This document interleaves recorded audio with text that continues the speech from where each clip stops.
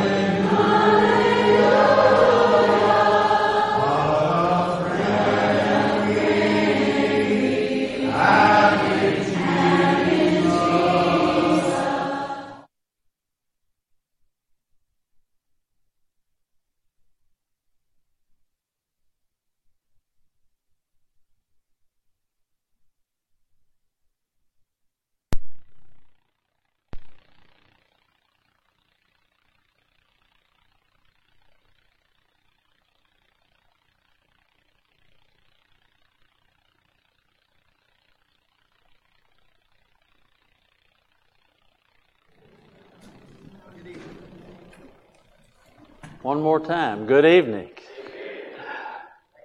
We welcome you to our Wednesday night Bible class. Oh, this is Sunday night, isn't it?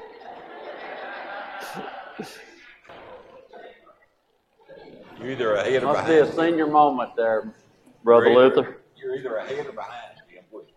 I don't know.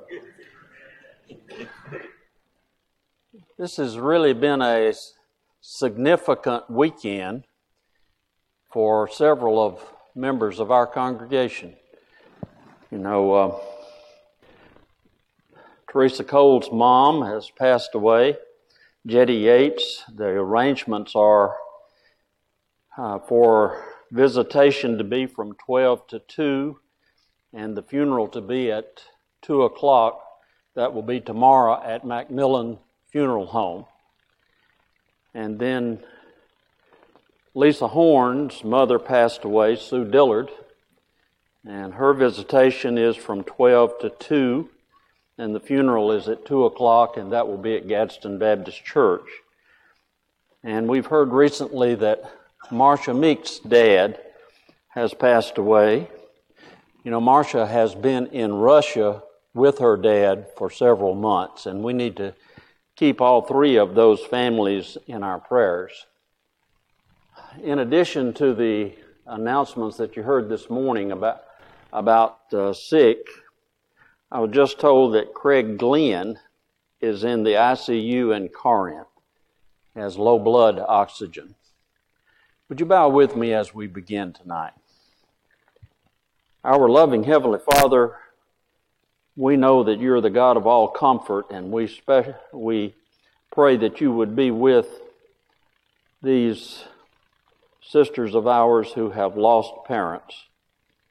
We pray that you would comfort them.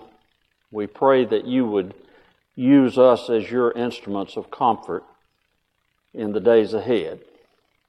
And Father, we pray that you would be with Brother Craig Glenn and help those who are ministering to him to be successful in restoring his health.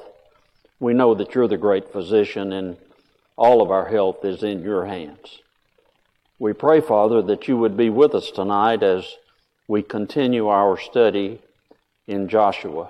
We pray that we would not only learn what happened there, but make application to our own lives. In Christ's name we pray. Amen. I want to thank Brother Brandon Elliott for covering the lessons on the defeat at Ai and the victory at Ai. I thought he did an excellent job. We're blessed to have many people who are capable teachers here in this congregation. I really appreciate my help here tonight.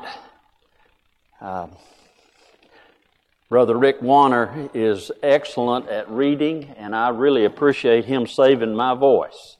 He's going to be reading many of the scriptures that we'll be covering tonight. You know, back in a few weeks ago, we had an update on Pinevale, and since we donated the class time for that, this was planned to be a 13-week lesson, our series, and so we're planning on covering 2 lessons tonight, or as much of those as we can possibly get through. I had called this Lesson 7. We're going to do Lesson 7 and Lesson 8. Lesson 7, I've entitled Forgetting to Ask God, because, you know, when we've studied once before, Joshua forgot to ask God, and here we're going to find him repeating that mistake. Rick, would you read Joshua 9, 1 and 2, please? And it came to pass when all the kings who got anything here. And it came to pass when all the kings were on this side of the Jordan, and the hills and the lowland and all the coast of the great sea toward Lebanon, the Hittite, the Amorite, the Canaanite, the Perizzite, and the Hivite, and the Jebusite heard about it, that they gathered together to fight with Joshua and Israel with one accord. I call your attention to that phrase there, they heard about it. Well, what did all these kings hear about that would cause them concern? Can you think of anything that they might have heard about? Jericho. What happened in Jericho? Walls fell. What else happened at Jericho? Killed everybody. They killed everybody there. Well, what else did they hear about? They crossed the Jordan on dry ground. That was a tremendous miracle. And, you know, if something like that happened today, it would be all over the news. All right, what else did they hear about? Heard about Jericho. They heard about Jordan. Did they hear about anything else? Everybody Ai. Well, yes, at Ai. All the people at Ai got wiped out in the second battle. You know, I think they might have heard about some things before the children of Israel crossed the Jordan. What might they have heard about before the children of Israel crossed Jordan?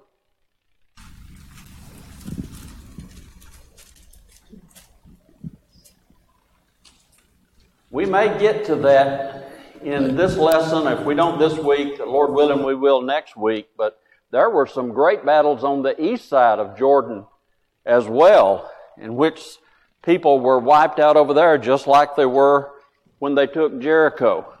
And so the word was out. And, you know, the miraculous crossing of Jordan, the defeat of Jericho, the defeat of Ai, and the defeats on the other side of Jordan. When the people of Gibeon heard of the destruction of Jericho and Ai, they devised a ruse or a trick to deceive the Israelites. And we're going to read about that here in Joshua chapter 9, verses 3 through 6. But when the inhabitants of Gibeon heard what Joshua had done to Jericho and Ai, they worked craftily and went and pretended to be ambassadors. And they took old sacks on their donkeys, old wineskins torn and mended, old and patched sandals on their feet, and old garments on themselves. And all the bread of their provision was dry and moldy. And they went to Joshua to the camp at Gilgal, and said to him and to the men of Israel, "We have come from a far country. Now therefore make a covenant with us." Deception was what they planned. It was deliberate. They pretended to come in peace. They wanted to make a pact with Israel. They said they had come from afar off. They took old sacks and old shoes and wore old patched clothes. Even their wine bottles were deteriorating and they had moldy bread. It appeared that they had been traveling for a long way. Read on. Then the men of Israel said to the Hivites, "Perhaps you will dwell among us, so how can we make a covenant with you?" But they said to Joshua, "We are your servants." And Joshua said to them, "Who are you and where do you come from?" So they said to him, "From a very far country your servants have come, because of the name of the Lord your God. For we have heard of his fame and all that he did in Egypt, and all that he did to the two kings of the Amorites who were beyond the Jordan, to Sihon king of Heshbon, and to Og king of Bashan, who was at Ashtaroth. Therefore our elders and all the inhabitants of our country spoke to us, saying, Take provisions with you for the journey, and go to meet them, and say to them, We are your servants. Now therefore make a covenant with us. This bread of ours we took hot for our provisions from our houses on the day we departed to come to you. But now look, it is dry and moldy. And these wineskins which we fill were new, and see, they are torn. And these our garments and our sandals have become old because of the very long journey. Then the men of Israel took some of their provisions, but they did not ask counsel of the Lord. Motivation of the Gibeonites, you can't really question their motivation. You know, they had heard about Jericho, they had heard about Ai, and as was said earlier, all the people in Jericho and all the people in Ai lost their lives. And the Gibeonites can see the handwriting on the wall. And their cities are very close to where the Israelites are staying there in Gilgal. And probably they're next on the list as the invasion proceeds. And so their motivation is we're going to make a covenant with Israel. They knew they didn't stand a chance against Israel, or especially against Israel with God on Israel's side. They said they'd be servants.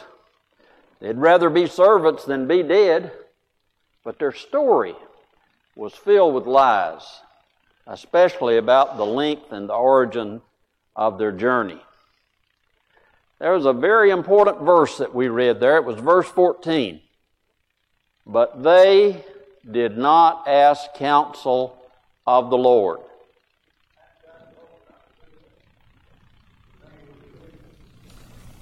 Brother Luther asked the question, hadn't God told them not to do that, not to mingle with the people? Is that correct? I see a lot of heads nodding out there. Not only that, the Gibeonites were of what particular, I guess you'd call it clan or tribe? What were the Gibeonites?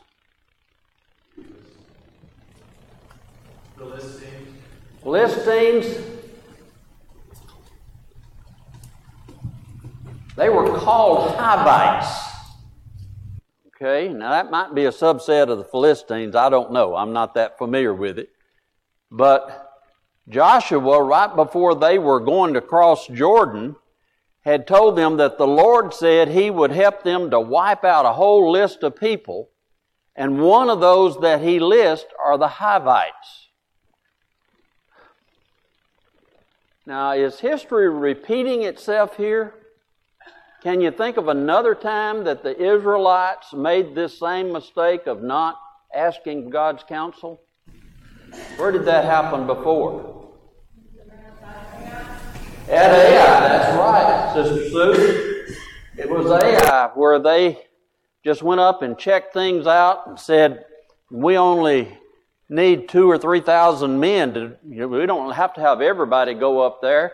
And we know from the lesson that Brother Brandon shared with us that 36 of them got killed. And one of the lessons was that we found out there is they did not consult with God. And here again, you got all these people coming in. Now, if I wanted to make application, we have a lot of people that come to the Boonville Church of Christ asking for help. And there's a lot of stories that go along with those that are asking for help. The Boonville Church of Christ has a reputation of having a big heart when it comes to people in need. When we have a special Mission Sunday, you just open up your pocketbooks and always are very benevolent in your giving. And we use that money to help people in need, not only in the congregation, but here in the community. But just like Joshua got tricked, sometimes we get tricked. And we find out that the story that we were told is not the same. So what Joshua was experiencing is not unique to Joshua or even to Christians today. But maybe there are some lessons we can learn from what he did or did not do. Let's look at verses 15 through 18, Rick. So Joshua made peace with them and made a covenant with them to let them live, and the rulers of the congregation swore to them. And it happened at the end of 3 days after they had made a covenant with them that they heard that they were their neighbors who dwelt near them. Then the children of Israel journeyed and came to their cities on the 3rd day. Now their cities were Gibeon, Sephirah, Beeroth, and Kirjath Jearim. But the children of Israel did not attack them, because the rulers of the congregation had sworn to them by the Lord God of Israel, and all the congregation complained against the rulers. Remember when Joshua was asking the question, are you going to follow God? What did the people of Israel say to him?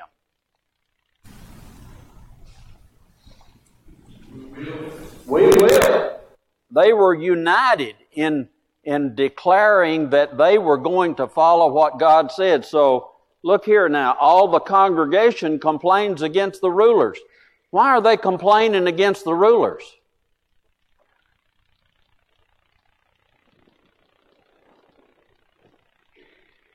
They knew they were supposed to destroy everybody, and now they have suddenly come to the cities of the Gibeonites, and they're not killing them. They're not doing what they did at Jericho, or not doing what they did at Ai. They're upset with their rulers. They knew they had been commanded to destroy the inhabitants of the land. I find it interesting how the rulers answered the people. Rick? Then all the rulers said to all the congregation, we have sworn to them by the Lord God of Israel. Now therefore we may not touch them. This we will do to them. We will let them live, lest wrath be upon us because of the oath which we swore to them. And the rulers said to them, let them live, but let them be woodcutters and water carriers for all the congregation, as the rulers had promised them.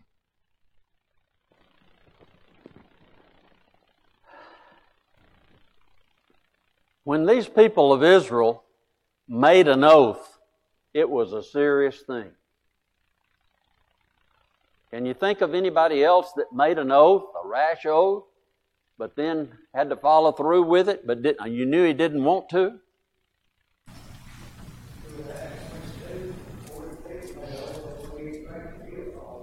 I wonder if they starved to death. I was thinking an Old Testament. Can you think of an Old Testament person that made an oath? Jephthah made an oath about his daughter. The first thing I see, I'll sacrifice to you. And the first thing that came out was his daughter. Here we've got the rulers of Israel who have made an oath that they know is not what they should have done. They're sort of in a dilemma here. But in that dilemma, the people sort of give them an out, don't they? Let them live, but let them be woodcutters and water carriers for all the congregation as the rulers had promised them. And Joshua confronts these Gibeonites about their lies. We're going to look at verses 22 through 27. Then Joshua called for them, and he spoke to them, saying, Why have you deceived us, saying, We are very far from you, when you dwell near us? Now therefore you are cursed, and none of you shall be freed from being slaves, woodcutters, and water carriers for the house of my God. So they answered Joshua and said, Because your servants were clearly told that the Lord your God commanded his servant Moses to give you all the land and destroy all the inhabitants of the land from before you. Therefore we were very much afraid for our lives because of you, and have done this thing. And now here we are in your hands. Do with us as it seems good and right to do to us. So he did to them, and delivered them out of the hand of the children of Israel, so that they did not kill them. And that day Joshua made them woodcutters and water carriers for the congregation and for the altar of the Lord, in the place which he would choose, even to this day. You know, Joshua has to be feeling bad about the oath that has been made. And sometimes it's hard to decide what to do. If he had consulted God, we know what God would have told him to do. He'd told him to wipe them out, but he didn't consult God. And so they go out and make this covenant with the people without involving God. When we get to lessons learned, I think there's going to be some application for us here. But Joshua did place a curse on these Gibeonites. He didn't kill them. And as we said, the Jewish leaders considered their oath to be binding, even though they had made it as a result of being tricked. Now, here are some of the lessons from chapter 9 that I think we can get. One is, be careful with whom you do business. In the New Testament, in 2 Corinthians 6 and verse 14, do not be unequally yoked together with unbelievers, for what fellowship has righteousness with lawlessness, and what communion has light with darkness? Whoever we do business with can have an influence on our lives. Be careful of your company would be the second thing. 1 Corinthians 15:33, do not be deceived. Evil company corrupts good habits. That is correct. And then, always ask God's counsel before taking action. Back in the 119th Psalm, thy word is a lamp unto my feet and light unto my path. As we've heard in sermons recently, we need to have the Word of God implanted in our hearts so that when we face a situation, we can draw upon God's Word for His counsel. In James, the 4th chapter, verses 13 and then 15, come now you who say, today or tomorrow, we will go to such and such a city, spend a year there, buy and sell, and make a profit. Instead, you ought to say, if the Lord wills, we shall live and do this or that. Even Jesus, when He was facing the cross, there in the garden, having those intense prayers, had an attitude of, I'm going to be obedient to your will. And we need to have that same kind of attitude in our own lives. And then, number 4, verify the truth of what you're being told before taking action. I think, Brother Tommy and I have spent quite a while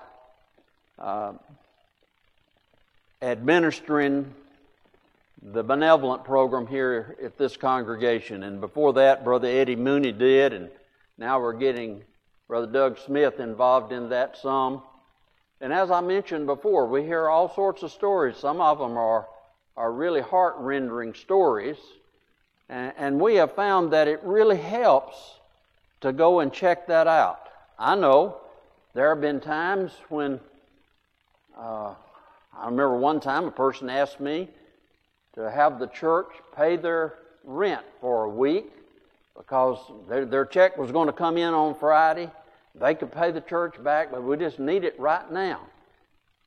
And we asked for the address, and Janita and I went out to check where the house was, and there wasn't a house on that vacant lot there. It just sent up a red flag. And if you start doing enough checking, you can start sending up some red flags. These people that Joshua was tricked by, their cities were only 3 days' journey away. If he had spent a little time, he could have checked that out, maybe. In 1 Thessalonians 5:21, it says, "Test all things, hold fast what is good." Lesson number 8. The battle belongs to the Lord. We're going to move into Joshua chapter 10. We may not get through this, but we'll go as far as we can. 5 kings formed an alliance against Gibeon. They heard what the Gibeonites did, and they got mad at Gibeon, so they're going to fight against Gibeon. And they sent word to Joshua to help them. We're going to read about this in Joshua, the 10th chapter, starting in verse 1. Now it came to pass when Adonizedek, king of Jerusalem, heard how Joshua had taken Ai and had utterly destroyed it, as he had done to Jericho and its kings, so he had done to Ai and its kings, and how the inhabitants of Gibeon had made peace with Israel and were among them, that they feared greatly, because Gibeon was a great city like one of the royal cities, and because it was greater than Ai, and all its men were mighty. Therefore Adonizedek, king of Jerusalem, sent to Hoham, king of Hebron, Piram, king of Jarmuth, Sapphia, king of Lachish, and Debir, king of Eglon, saying, "Come up to me and help me, that we may attack Gibeon, for it has made peace with Joshua and with the children of Israel." Therefore the 5 kings of the Amorites, the king of Jerusalem, the king of Hebron, the king of Jarmuth, the king of Lachish, and the king of Eglon, gathered together and went up, they and all their armies, and camped before Gibeon and made war against it. If you were Joshua,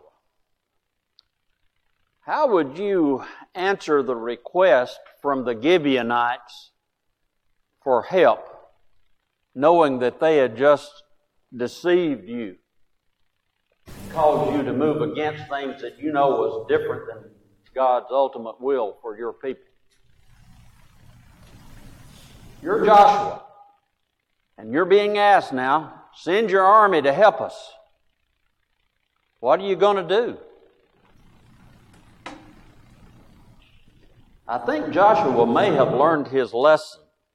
Let's read about what Joshua and the Lord did, starting in verse 7. So Joshua ascended from Gilgal, he and all the people of war with him, and all the mighty men of valor. And the Lord said to Joshua, "Do not fear them, for I have delivered them into your hand. Not a man of them shall stand before you." Joshua therefore came upon them suddenly, having marched all night from Gilgal. So the Lord routed them before Israel, killed them with a great slaughter at Gibeon, chased them along the road that goes to Beth-horon, and struck them down as far as Azekah and Makkedah. And it happened as they fled before Israel and were on the descent of Beth-horon, that the Lord cast down large hailstones from heaven on them as far as Azekah, and they died. There were more who died from the hailstones than the children of Israel killed with the sword. I said it was the Lord, Joshua and the Lord. The Lord was very involved in this battle. And I think it's important to notice here that both Joshua and the Lord are communicating with each other. And the Lord tells Joshua, don't be afraid.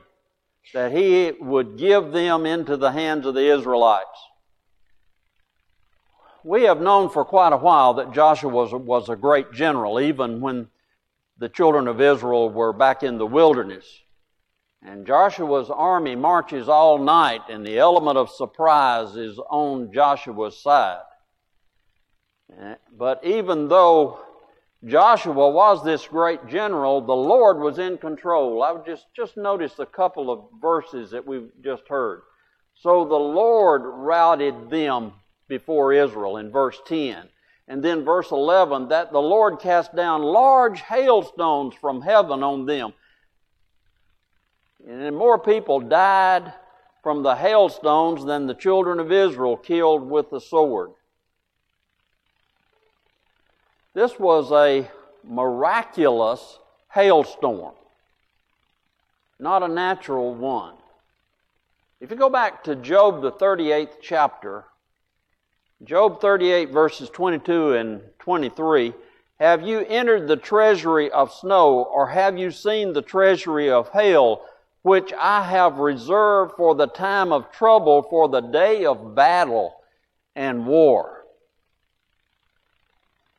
I believe it was in the movie Patton that Patton called in the chaplain and wanted the chaplain to pray for the weather to help him with the battle.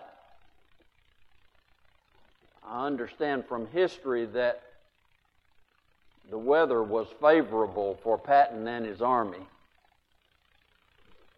The Lord in this time used the weather to defeat these people, but He is still in control. And Joshua is not afraid to be bold in his prayer to God. Just look at what he prayed for here in Joshua 10, verses 12 through 15. Then Joshua spoke to the Lord in the day when the Lord delivered up the Amorites before the children of Israel, and he said in the sight of Israel, Sun, stand still over Gibeon, and moon in the valley of Ajalon. So the sun stood still, and the moon stopped, till the people had revenge upon their enemies. Is this not written in the book of Jasher?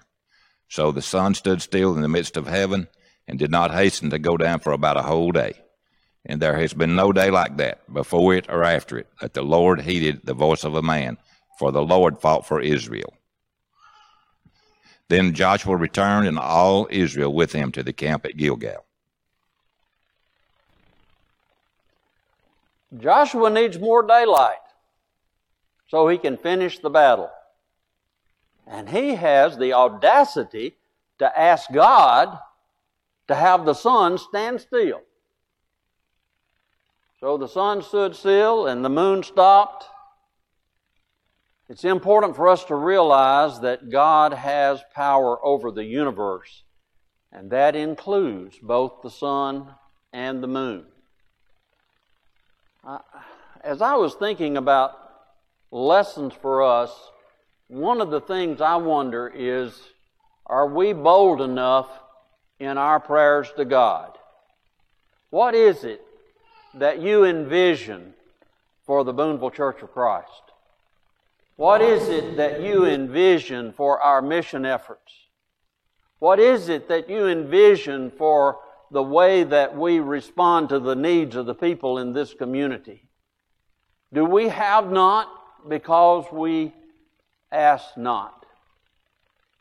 Joshua wasn't told to ask God to have the sun stand still. He just had the confidence in God that God would do whatever is necessary so that God's will could be done. And we need to have the similar kind of confidence in God and the courage to ask God. You know, Joshua was not the only person in the Bible that influenced God to manipulate time. Isaiah had a similar prayer answered with a miraculous time change. In 2 Kings 20, verses 8 through 11, and Hezekiah said to Isaiah, "What is the sign that the Lord will heal me, and that I shall go up to the house of the Lord the third day?" Then Isaiah said, "This is the sign to you from the Lord, that the Lord will do the thing which He has spoken. shall the shadow go forward 10 degrees or go backward 10 degrees? And Hezekiah answered, it is an easy thing for the shadow to go down 10 degrees. No, but let the shadow go backwards 10 degrees. So Isaiah the prophet cried out to the Lord, and he brought the shadow 10 degrees backward, by which it had gone down on the sundial of Ahaz. So here, once again, Isaiah is bold enough to ask God to do something that is totally illogical and we would think unscientific. And God does it.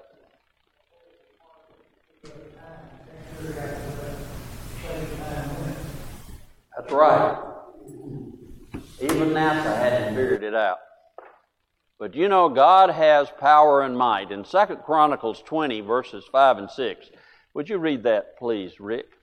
Then Jehoshaphat stood in the assembly of Judah and Jerusalem in the house of the Lord before the new court, and said, O Lord God of our fathers, are you not God in heaven, and do you not rule over all the kingdoms of the nations? And in your hand is there not power and might, so that no one is able to withstand you? You know, those 5 enemy kings did not get away. Let's see what happened to them here in Joshua 10, 16 through 28. But these 5 kings had fled and hidden themselves in a cave at Makkedah. And it was told Joshua, saying, the 5 kings have been found hidden in the cave at Makkedah. So Joshua said, roll large stones against the mouth of the cave, and set men by it to guard them. And do not stay there yourselves, but pursue your enemies and attack their rear guard. Do not allow them to enter their cities, for the Lord your God has delivered them into your hand. Then it happened, while Joshua and the children of Israel made an end of slaying them with a very great slaughter, till they had finished, that those who escaped entered fortified cities. And all the people returned to the camp to Joshua at Makkedah in peace. No one moved his tongue against any of the children of Israel. Then Joshua said, open the mouth of the cave and bring out those 5 kings to me from the cave. And they did so, and brought out those 5 kings to him from the cave, and the king of Jerusalem, the king of Hebron, the king of Jarmuth, the king of Lachish, and the king of Eglon. So it was, when they brought out those kings to Joshua, that Joshua called for all the men of Israel, and said to the captains of the men of war who went with him, come near, put your feet on the necks of these kings. And they drew near and put their feet on their necks. Then Joshua said to them, do not be afraid, nor be dismayed. Be strong and of good courage, for thus the Lord will do to all your enemies against whom you fight. And afterward Joshua struck them and killed them, and hanged them on 5 trees, and they were hanging on the trees until evening. So it was at the time of the going down of the sun that Joshua commanded, and they took them down from the trees, cast them into the cave where they had been hidden, and laid large stones against the cave's mouth, which remain until this very day. On that day Joshua took Makkedah and struck it and its kings with the edge of the sword. He utterly destroyed them, all the people who were in it. He let none remain. He also did to the king of Makkedah as he had done to the king of Jericho. Just a little bit of reflection here. We heard read that Joshua had the 5 kings brought out of the cave, and then they he had the soldiers put their feet on their necks. I've got up here that this was a symbol of domination and rule. This is a learning experience for his troops, and he's going to take advantage of that learning experience. He tells his men not to be afraid, to be strong and courageous. Is this the first time they've heard this? Do you ever hear a sermon and hear something that you've heard before? I mean, in Joshua, the 1st chapter, we hear several times this phrase, be strong and courageous. And now here another time, he brings his army together. He's got the 5 kings there with feet on their neck, and he's telling his troops again, be strong and courageous. This is an illustration that God is in control, that we are winning the victory. And this incident was proof of God's help and protection. We're going to read about what this army does now. They go into battle and there is no hope for the enemy. You know, Joshua killed the kings and hung them on 5 trees until evening. At sunset, he took them down and put them back in the cave and sealed it with a rock. The Bible says they're still there. And when the Israelites finished, there were no survivors in that town where this cave was close to. You know, this is what we're really getting into here is the southern campaign that includes the longest day. We're going to see that when we get to next week's lesson, we'll deal with the northern campaign. But you can see there all those various cities that they defeated. All right, Rick. Then Joshua passed from Makkedah and all Israel with him to Libnah, and they fought against Libnah. And the Lord also delivered it and its king into the hand of Israel. He struck it and all the people who were in it with the edge of the sword. He let none remain in it, but did to its king as he had done to the king of Jericho. Then Joshua passed from Libnah and all Israel with him to Lachish, and they encamped against it and fought against it. And the Lord delivered Lachish into the hand of Israel, who took it on the second day and struck it and all the people who were in it with the edge of the sword, according to all that he had done to Libnah. Then Horam, king of Yazar, came up to help Lachish, and Joshua struck him and his people until he left him none remaining.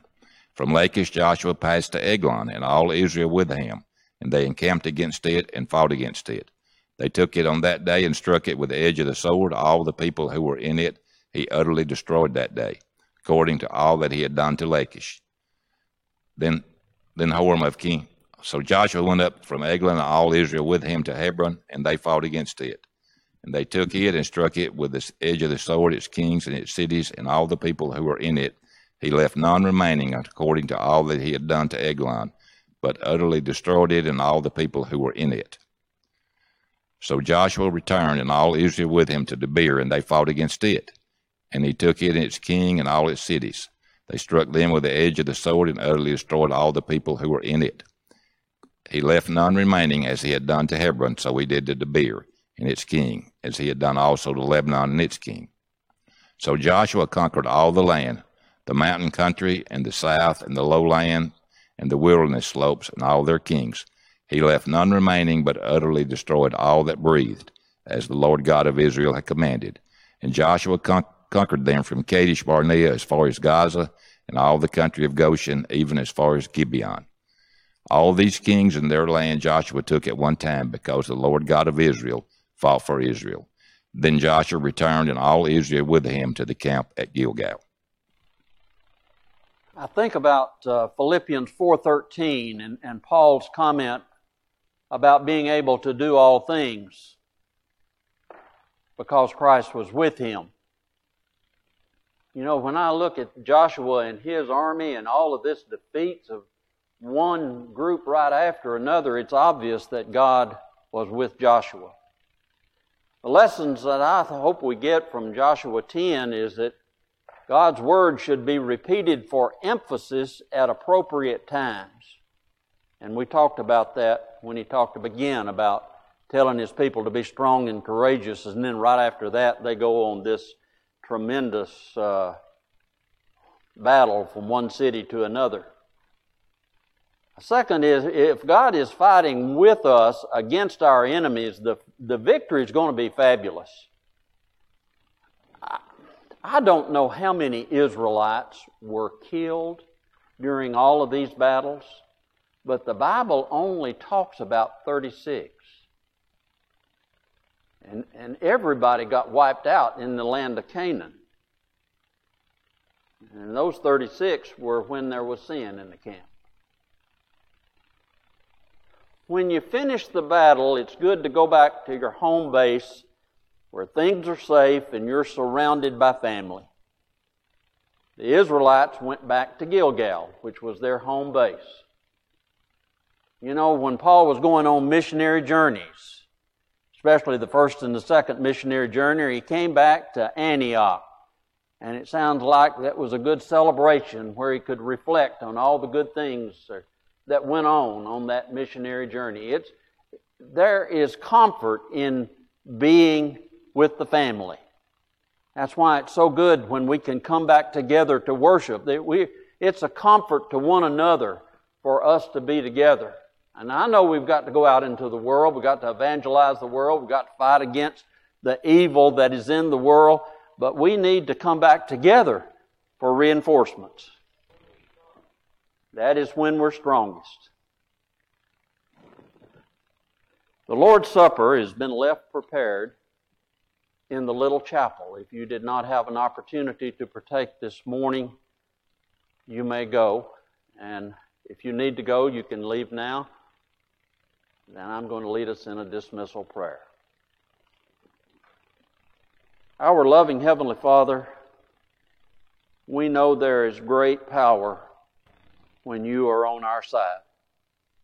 We pray, Father, that we would live our lives so that we trust in your word, so that we consult you before we do things, so that we know that we are your servants here on this earth. We pray your blessings to be with us. In Christ's name, amen.